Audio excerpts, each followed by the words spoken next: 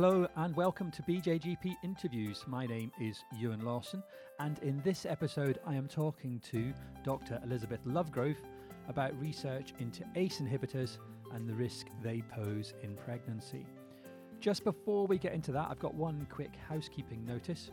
If you are a UK-based subscriber to the BJGP, and if you're a member of the Royal College of GPs, then you will be, you need to opt in if you want to receive a copy of the monthly print journal. So everyone can access the digital flipbook, but you need to opt in to get that monthly print copy landing on your doorstep. There are links in the emails that have been sent by the college and by the journal, but if you're missing those or you just want to go direct, then visit www.bjgplife.com/print. So that's bjgplife.com/print, and you can take that step to opt in.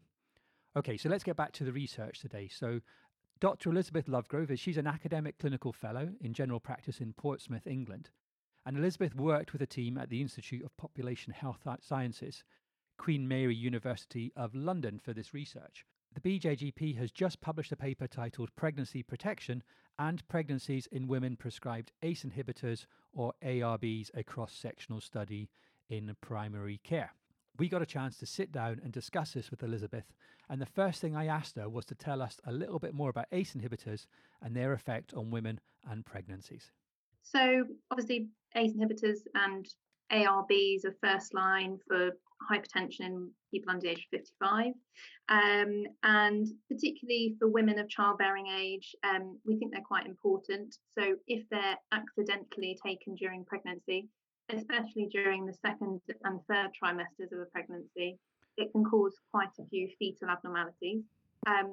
Thankfully, they're often not as severe as something, say, as valproate, but can certainly have sort of long-lasting effects on the child.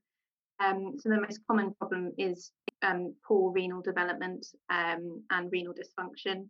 They can also cause intrauterine growth restriction as well and preterm delivery. And can also lead to oligohydramnios and all of the defects that are associated with that.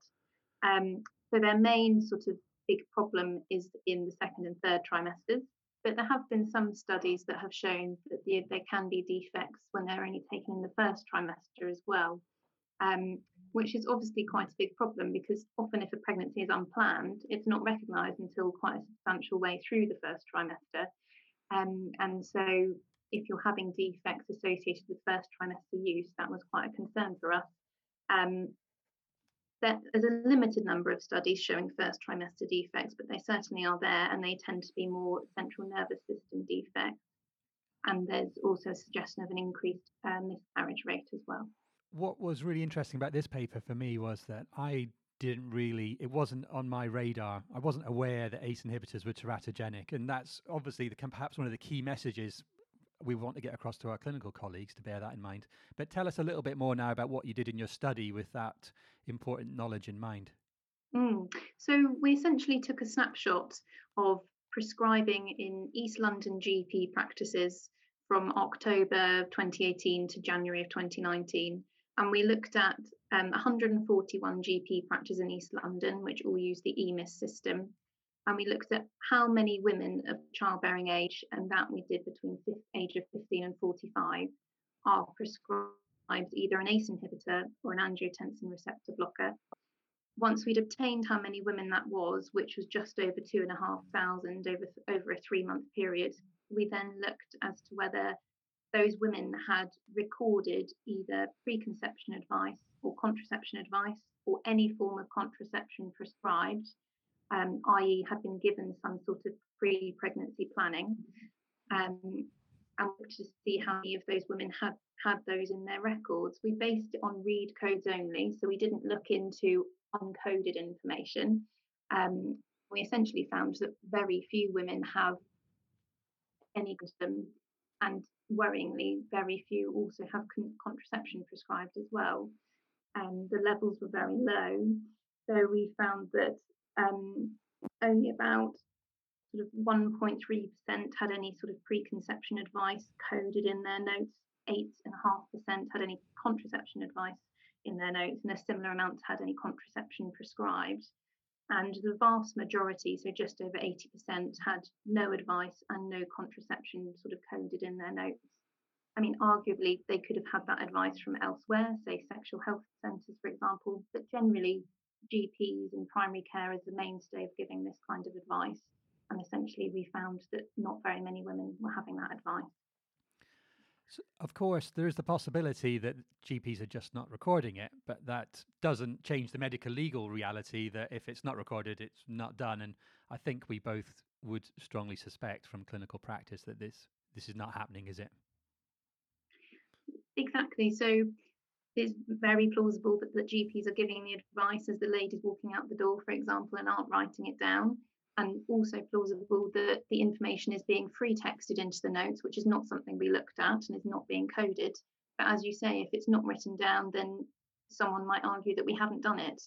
And that's obviously a big problem, and is certainly something that we found with our study. And worryingly as well, there was quite a large number of pregnancies in these women. We couldn't definitely say that the women were taking the medication at the same time as the pregnancy, but they certainly had an active script issued for the ACE inhibitor or the ARB at the time of the pregnancy. And so that's quite a concern as well. One of the things that I wanted to mention was that, as you say, it's not a trivial issue. There are increasing numbers of pregnancy in older women, particularly, and those who may well suffer from hypertension in particular, which is the obvious reason that they'll end up on an ACE inhibitor. So certainly, I mean, as we're all well aware, the sort of obesity epidemic in the UK and the world is ever increasing, and so therefore the metabolic syndrome and rates of hypertension and diabetes are increasing, and in certainly younger age groups as well. So I think the prescription rates of ACE inhibitors, angiotensin receptor blockers, are only going to increase in younger women under the age of 45. And so it's something we've definitely got to prepare for. And as these studies have shown that there are teratogenic effects of these medications, I think we need to react to that in a timely fashion and put some safety measures in place to prevent the disasters happening like we have seen with valproate. Thankfully, the teratogenic effects aren't quite as severe, but they're certainly there and can have long-lasting consequences for a child. So I think we need to prepare for those increasing prescription rates. It's a very timely study, particularly when we think about the recent report that obviously, and the widespread action we've seen across the system to manage the risks from valproate. We really should be adding ACEs to the list. What do NICE say about prescribing? Because there were some interesting comments in your paper about this as well. That there are some tensions there. Certainly. So NICE currently recommend under 55 to be prescribed either an ACE inhibitor or an ARB. Interestingly, there have been MHRA warnings out recently about prescribing of ACE inhibitors in women of childbearing age, and certainly in women who are breastfeeding, which slightly contradicts what NICE recommend. And when you look at guidelines from around the world, there's quite variation in what they would recommend. Some guidelines go as stringently as to say to not prescribe these medicines in women of childbearing age, or if you, as a last resort, have to prescribe them, then they must be co-prescribed with contraception, and there has to be shared decision-making with the woman and sort of an acknowledgement of risk regarding the teratogenic effects. So NICE are slightly different in that respect and don't really touch on that. NICE advise that clinicians should be informing their patients of the teratogenic risks of ACE inhibitors and ARBs, but don't go as far as to say that they must also be prescribed contraception. Okay, so there's a lot there to bundle up for GPs to do. What do you think some of the main actions GPs could take are here? I think the first thing is actually awareness, really. And I think from discussing with colleagues, the awareness that a medication that, such as Ramipril, for example, that I think we all prescribe pretty much every day, we really need to stop and think about the person that we're prescribing it to, and make sure that we're giving the advice. And so I think sort of clinician awareness that this rather innocuous medication actually can cause quite severe effects in an otherwise well patient, I think needs to be more at the forefront of our minds than it may perhaps be at the moment. So I think that's the first thing. moving forward from that, I think we then need to think about prescribing safety measures. Now, I think often when people prescribe medications, we have the red boxes popping up about various risks, and unfortunately, you can sort of get alert fatigue, can't you, and sort of click it away. And I think we need to have a measured approach at trying to embed some sort of safety measure into the prescribing system of our clinical systems that we use, to ensure that when we prescribe it, we're giving these women this advice and perhaps advising some contraception as well. And I think there has to be awareness with the women that we're prescribing to as well, and make sure we're having that shared decision making and they understand the risks. And so they will hopefully come to us before they decide to have a pregnancy and hopefully prevent this problem from happening. So I think there's a variety of ways that we can go to try and improve this. There would be an obvious, you think of quality improvement projects, and it's the easiest thing in the world to run a search off on EMIS with and prescribed medications, and most computer systems are the same. Prescribed medications are hard coded into these systems, the age of the patient, and females under 45, for example, you could very quickly have a list of potential women to address. So it'd be an easy one for GPs to pick up on, wouldn't it? Now, obviously, we all appreciate there are multiple competing concerns, but it's potentially an area that, and they can all be audited and quality improved in some shape or form. But it would be an interesting one to tackle. What are you hoping to look at next with this work, Elizabeth? So I think next the population that we looked at in East London was very sort of socially, economically diverse and may not be completely generalisable to the rest of the UK. So we'd like to expand it further and to look at it on a more national scale as to how much this is affecting women and how safe we are at prescribing. And we'd also like to look at some other commonly prescribed medications which also have teratogenic effects in younger women, such as things like carbimazole, for example, which we prescribe relatively regularly, and expand that and look at whether we're safely prescribing that as well.